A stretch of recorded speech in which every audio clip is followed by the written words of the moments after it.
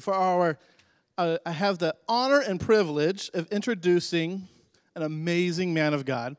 He started as an intern with LifeSpring about 3 months ago, and in that time, we have seen him grow into becoming just an amazing man. And he is leaving tomorrow for 9 months. So this is his last moment to be able to just talk to us all and to give us a good word of God. I want to just give a warm LifeSpring welcome for Jacob Ayers. Come on.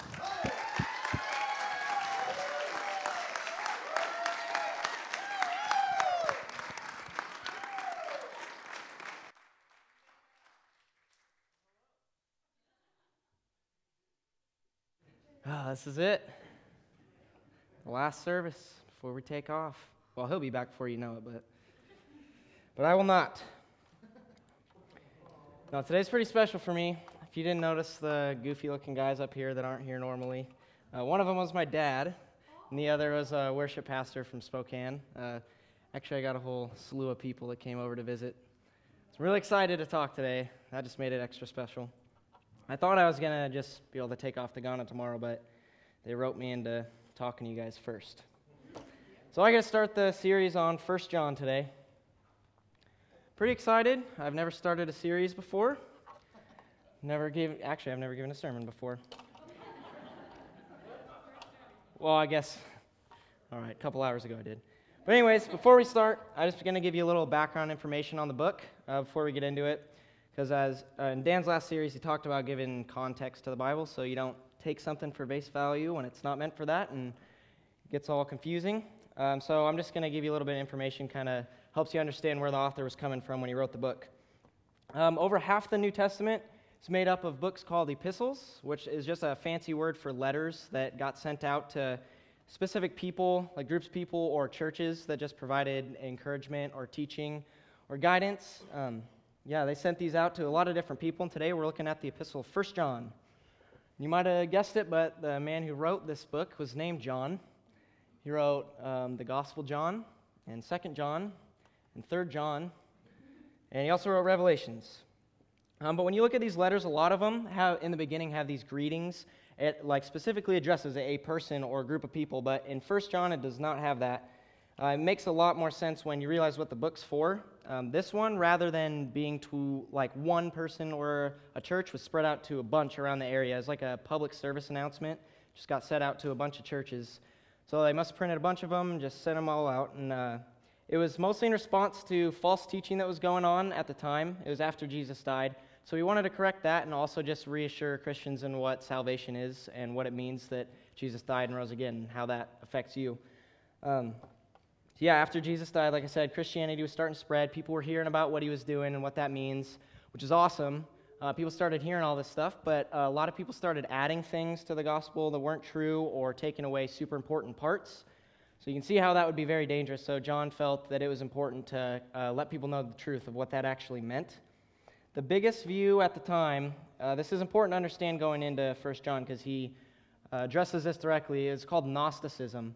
And there's two different groups that believe two different things. One of them believed that when Jesus was on earth, he was just like a ghost or like a spirit floating around. He didn't actually have a physical body. It just looked like it.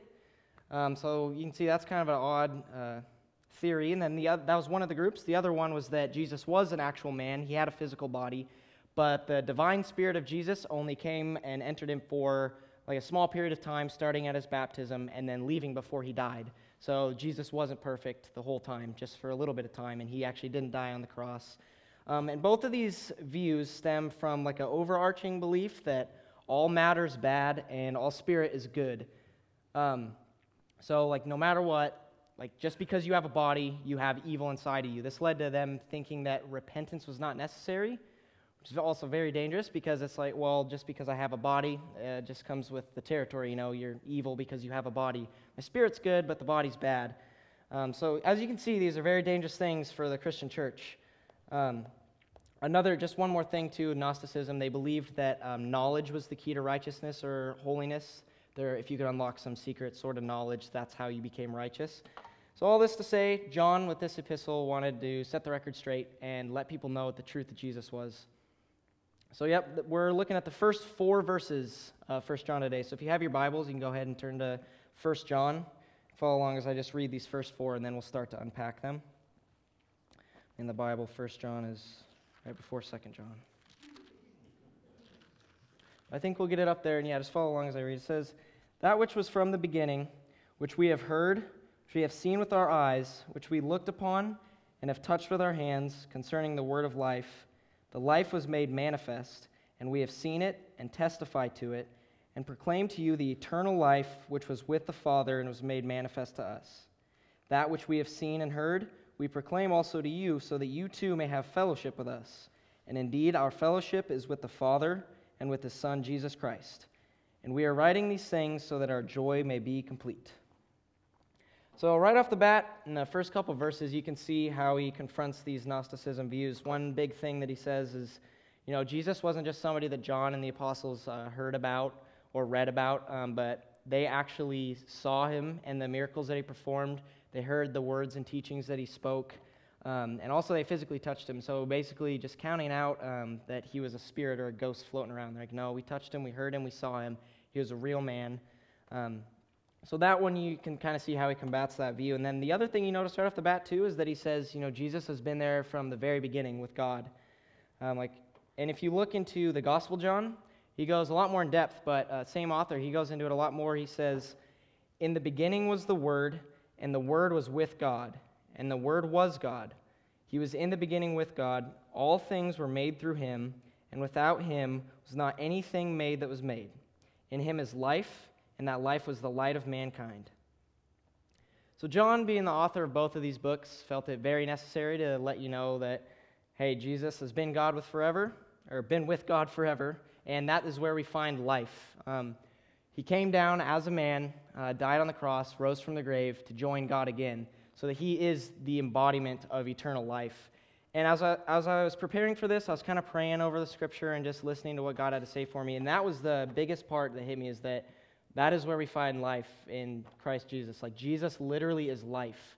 And that's the first part I'm going to be speaking about today. And as I was researching this, I read the Greek word for life that is used in the Bible, and it's beautiful. I'm sure you've heard Dan say it. In the couple months I've been here, he's probably told me about 9 different times what it means. So I'm assuming he's told you before, but I'm going to remind you. Zoe is the word of being life. It means of the absolute fullness of life, both essential and ethical. It's a life that's real and genuine, a life active and vigorous and devoted to God. It is the state of one who possesses vitality. And I looked that up and I read the definition. I got pretty pumped up. Christianity's not boring. It's not a list of rules that you just try and follow to be good, but you get to live a very cool, full, real, genuine, and vigorous life. So as I was preparing for this, it encouraged me before I'm heading over to Africa. Not that it seemed boring, but this was just reassuring. So last time in Pastor Dan's series 2, he was talking about kind of fact-checking the Bible with the Bible, just to see if it all lines up. So I was thinking, I wonder if the Bible says this anywhere else, talks about this Jesus being life thing. You're going to have to bear with me because it's going to get a little long-winded. But here's just a few examples of Jesus being life, according to the Bible. If you remember earlier, I was talking about the Gospel of John in the first book, verse 4. "In him was life, and the life was the light of men." Later on in the same book, John chapter 10, he says, and this is Jesus talking, "The thief comes only to steal and kill and destroy, but I came that they may have life and have it abundantly." And if you've been to church more than once, you might have heard this one before. John 14, chapter 6, or chapter 14, verse 6. "Jesus answered, I am the way, the truth, and the life. No one comes to the Father except through me." In Galatians 2:20, it says, "I have been crucified with Christ, and it is no longer I who live, but Christ lives in me. And the life which I now live in the flesh, I live by faith in the Son of God, who loved me and gave himself for me." In 2 Timothy, in the very beginning, says, "Paul, an apostle of Christ Jesus by the will of God, according to the promise of the life that is in Christ Jesus." In Romans 8, chapter 8, verse 2, I did it again. "For the law of the Spirit of life has set you free in Christ Jesus from the law of sin and death." And then in 1 Corinthians, last one, 1 Corinthians 15:22, "For as in Adam all die, so also in Christ all will be made alive." And these are just the ones that I picked out that I liked. There was plenty more that I chose not to include in this, but I didn't want to give too long of a list for you guys. But as you can see, if you start reading the Bible, it's got pretty much LED flashing lit up signs pointing you to the fact that life is found in Jesus. I mean, you can't avoid it. Those were from all over the place. You're going to come across that eventually. And also, I think this is kind of a side note, but I think this is why it's very important to read your Bible. Like every day, if you're driving on the road that is life with Jesus, there's going to be times where you try and take a shortcut or a back road that's contrary to where he actually wants you to be driving. But when you're reading the Bible, you'll find these little and sometimes very big course corrections that get you right back on that path to that Zoe life that's found with him. But if you remember back to those verses that I was reading, you'll start to notice a very big contrast between what life with Jesus looks like and what life without Jesus looks like. Just for example, the Spirit of life in Christ Jesus has set you free. What did it set you free from? From a law of sin and death. And again, in Adam all die, and in Christ all will be made alive. It's pretty intense, but the Bible's just very clear about if you're looking for that Zoe life, the only way to find it is by reading the Bible and by believing in Jesus.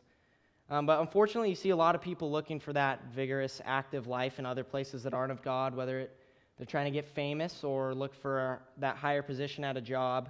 Some people look for it in addictions like sex or food, drugs, all just being short-term satisfaction, but they expect to find this Zoe life in these things. Or some people, if I only had more money, I could buy this Zoe life. But again, it's very, very clear that Jesus is the only way to find that life. I know for myself, definitely fell into the trap of looking for that full life in somewhere that wasn't of God. Just a little testimony about my life real quick. I've gone to church my whole life. Haven't necessarily had the relationship with Jesus the whole time. I would tell people I believed in God and that Jesus died for my sins, but I never had the constant communication. So without him to actually guide and direct my life, I started looking for that life that's full and abundant and real and genuine. I started looking for that in like music choices of mine and just hanging out with a bunch of friends in high school. We just made bad decisions. And music and relationships are great if you use them according to God's will, how he set them up. But again, without me having Jesus to direct and guide my life and let me know what that looks like, I started doing it outside of what God wanted. And it turned into sin very quick, but I still expected to find this full life in these things, and it just wasn't happening. I started noticing this kind of split in my life. When I was with my friends, I wasn't super hurried to talk about Jesus or my church involvement. I just kind of tended to stay away from it. And then when I was in church, I kind of avoided talking about my choices that I was making outside of the church, even though the people there were probably the ones that cared most about me and would have helped me walk through it. But still, I had this split going on. And nowhere in the definition of that life that we're looking for does it say, oh, you're supposed to be different people in different areas of your life. It says the opposite. It tells you to be real and genuine. And I was being neither of those at the time. So finally, after this was happening for years, I just hit this breaking point. Actually, this year, it was when a pastor back in Spokane gave this sermon in the midst of all these tragedies that were going on back in Spokane. People were getting sick. Families were on the brink of kind of falling apart. Children were potentially going to be affected by this. And he personally was dealing with like CPS in the court system for months and months and months. And it was just this heavy time for our church. And he would still get up every Sunday and give these like comforting, encouraging messages to the congregation. But bad news and more bad news kept rolling in. And he just got to this point where he kind of threw his hands up. He got behind the podium one day and just spent the whole time talking about this challenge to spend time with God. He goes, I think I've said everything that I can say that would be comforting. He's like, I just have to point you to God now. So he issued this challenge to our church, and he said, if you spend an hour a day with God for 30 days, he's like, your life's going to look different. And he went as far as to say, if it doesn't look different, I'll quit my job, which I thought was pretty risky, but he really did believe it. And you could just see the passion behind it and just kind of I don't know what else to do except point you to God. So it was at this point that dissension in my life it finally built up to a point of, okay, I either need to take this seriously and like dive into what it could be, or I need to walk away. So I was like, okay, I'll take this challenge, see if my life looks different. So I was committed 30 days. I was going to spend an hour with God. And the first day I walked in, closed my door, set a timer. I was like, okay, I'm going to meditate on what God has to say for me. And I seriously think it was about 5 minutes before I walked out of the room. I didn't even come close to an hour. My mind just got scatterbrained. I could not focus. I was still committed to walking out the challenge, but I just kind of set the bar a little lower the next couple days. I was like, all right, 10 minutes, I can do this. And I did, so I just started making these baby steps towards just spending time with God, and it was very, very refreshing to just go in and kind of just release the things that were kind of weighing me down and like, okay, I'm just going to spend time in the presence of God. And the first 3 weeks of this challenge, I didn't have a crazy revelation or anything like that. It was just that refreshing feeling. But in this last week, I got this voice that I now know was God, but it was saying I was working at Costco at the time, and it was saying you're not supposed to be at Costco right now. You're not supposed to be working there. And it was kind of small, and I was super quick to write it off, saying, no, this is just me being a whiner. I don't like going to work every day. I'm just this is just me telling myself that I don't like my job. And so I wrote it off, but I couldn't avoid it the next 6 days. Like I said, the last whole week, it just kept coming back and back, and I was like, no, I'm just complaining about my work. But it got to a point where I was like, okay, this is obviously God. I cannot avoid it. It got to the point where I wouldn't even be spending time in my prayer closet, and I would get this feeling. I'd be with my friends or even at work, and it's you're not supposed to be there anymore. I have something else for you. And finally, I got fed up with it, didn't know what I was doing, so I called Pastor Dan. I was like, man, I have no idea what to do. I think God's telling me to quit my job. I don't know why. I don't know what I'm going to do next. And he was very nice and encouraging, and he said, if you know that you know that you know it's God, he's like, I would do it. Just take this step of faith. He'll have something for you. He's not going to leave you hanging. So I didn't do that right away, as much as I respect Pastor Dan. I prayed about it and thought about it a lot. But I did. I eventually put in my 2 weeks, and it was crazy giving up the security of just having a job and having no idea what was coming next. But I called him back and said, hey, I did it. I quit. I don't know what's next, but we were just kind of talking through that, catching up. I hadn't talked to him for a while, and that's when he let me know that LifeSpring was getting involved with Ghana. And as soon as he started talking about this, it was this overwhelming, that this is what I have for you. You're supposed to go to Ghana. Good job quitting your job. Now you're going to go to Africa. And I was like, what in the world? And so when I was talking to him, I was like, I think this is what I'm supposed to do. And he jumped on it real quick. He's like, all right, yep, you're going. So you're coming over, doing an internship. We're sending you off to Africa. So we started praying and planning from there. It was very awesome. And that's how I got to where I am today. But I want to let you know one more thing, too. I was involved in a small group at the time that I was going through all this. We were doing pretty much a book study for a C.S. Lewis book. We prayed and ate together too. It wasn't just for the book, but it was a small group that saw the switch from me looking for that life, making dumb decisions, partying with my friends, all that, and expecting to have a full life. But then they saw me switch into this life that was just so devoted to Jesus. And they walked through all the confusion and anxiety with me. They were just there to let me know what it's going to look like with Jesus being more involved in my life. And they're super encouraging, investing all this time into me.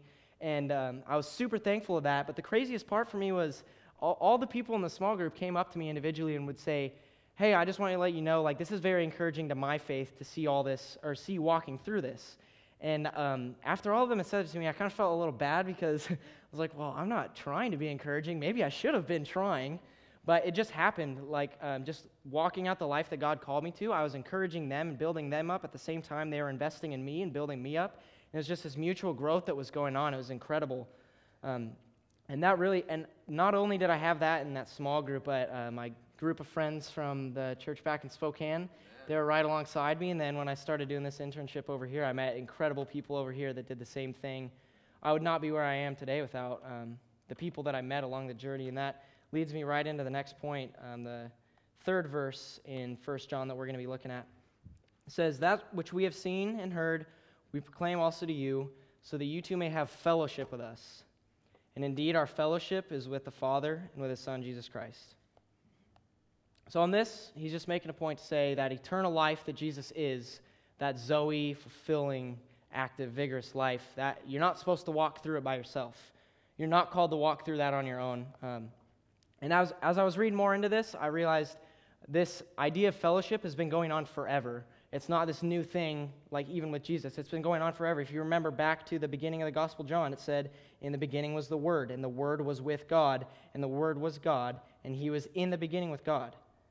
So like I said, it's been going on forever. It's this thing that we are called to be a part of that has been there since the beginning. And I can tell you that fellowship has done more for my faith than I can even say. Just with the stories of the small group, the church in Spokane, and you guys, I definitely wouldn't be ready to go to Africa if it weren't for the people that I've been in fellowship with and the things that they have done for me and my faith. I looked up the definition of fellowship, and it is the friendly association between people who share an interest. So as Christians, everybody has at least one interest, which is Jesus. If you call yourself a Christian, so you do not have an excuse to not be in friendly association with each other, as hard as it might be. You have to be friendly to everybody. In Hebrews chapter 10, verse 24 and 25, it goes further into this. And let us consider how to stir up one another to love and good works, not neglecting to meet together, as is the habit of some, but encourage one another, and all the more as you see the day drawing near. So I read that, and it's interesting. I'm reading this spiritual warfare book at the same time to prepare me before I go off to Ghana, and I just noticed the huge difference. The enemy wants you isolated and by yourself, but the opposite of that is what God wants. He wants you to be in community with other believers and walking through tough stuff together. It's not easy to go at it on your own. Actually, one of my favorite verses in the Bible talks about this. It's 1 Thessalonians 5:11. My mom used to have it posted on the fridge when we were kids, and anytime my sister and I were going to school or youth group or anywhere where there's people, she would remind us of it. It says, therefore, encourage one another and build one another up, just as you are doing.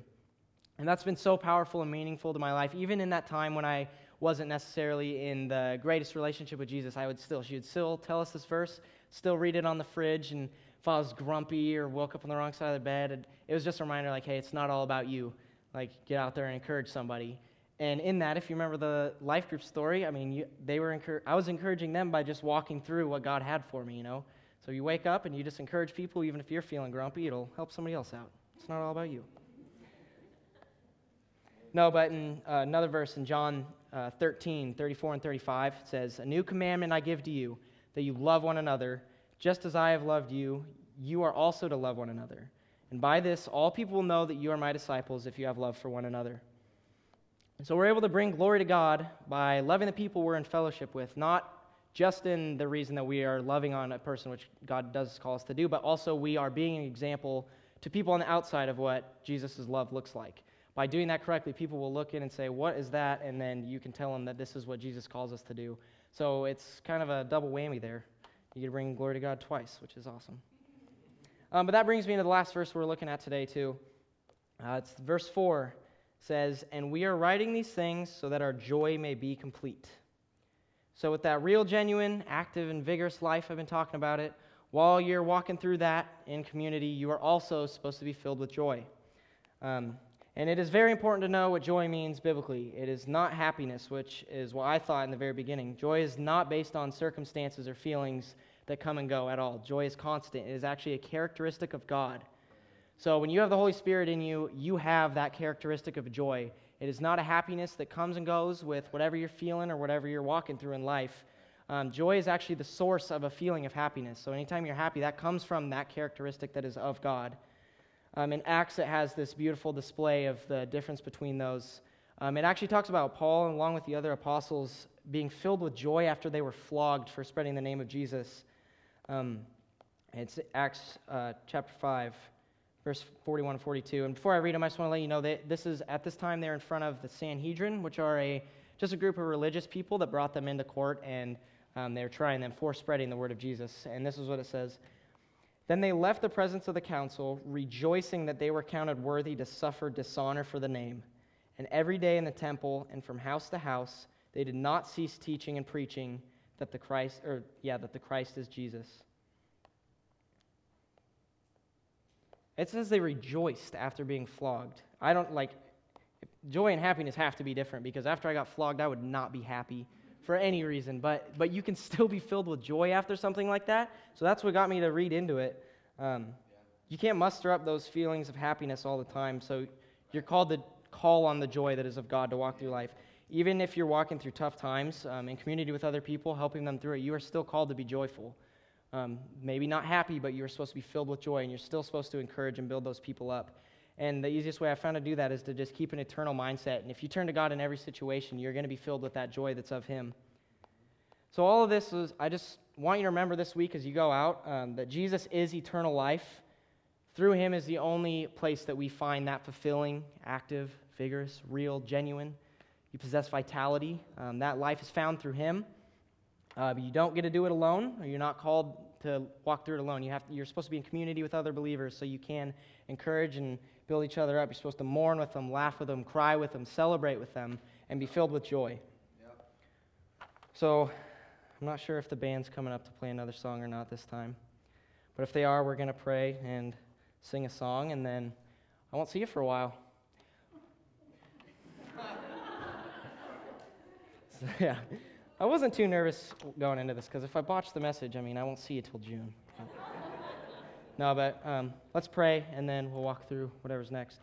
So Jesus, we thank you for the full and amazing life that you created and call us to live. I just ask that you teach every one of us more about your character this week, and I just want to encourage everybody here to take that challenge of spending time with God. Start out however long you need it, but your life will look different if you just spend time listening to God, meditating on God, not asking for things or even people to pray for, which is a form of prayer. But this specific challenge, just spend time in the presence of the Lord and listen and quiet your mind. I just ask that you change each one of us this week, God, and bless our time of fellowship, and just create opportunities for us to show others a love that you created, and just give us an opportunity to love like you loved us. In Jesus' name we pray. Amen.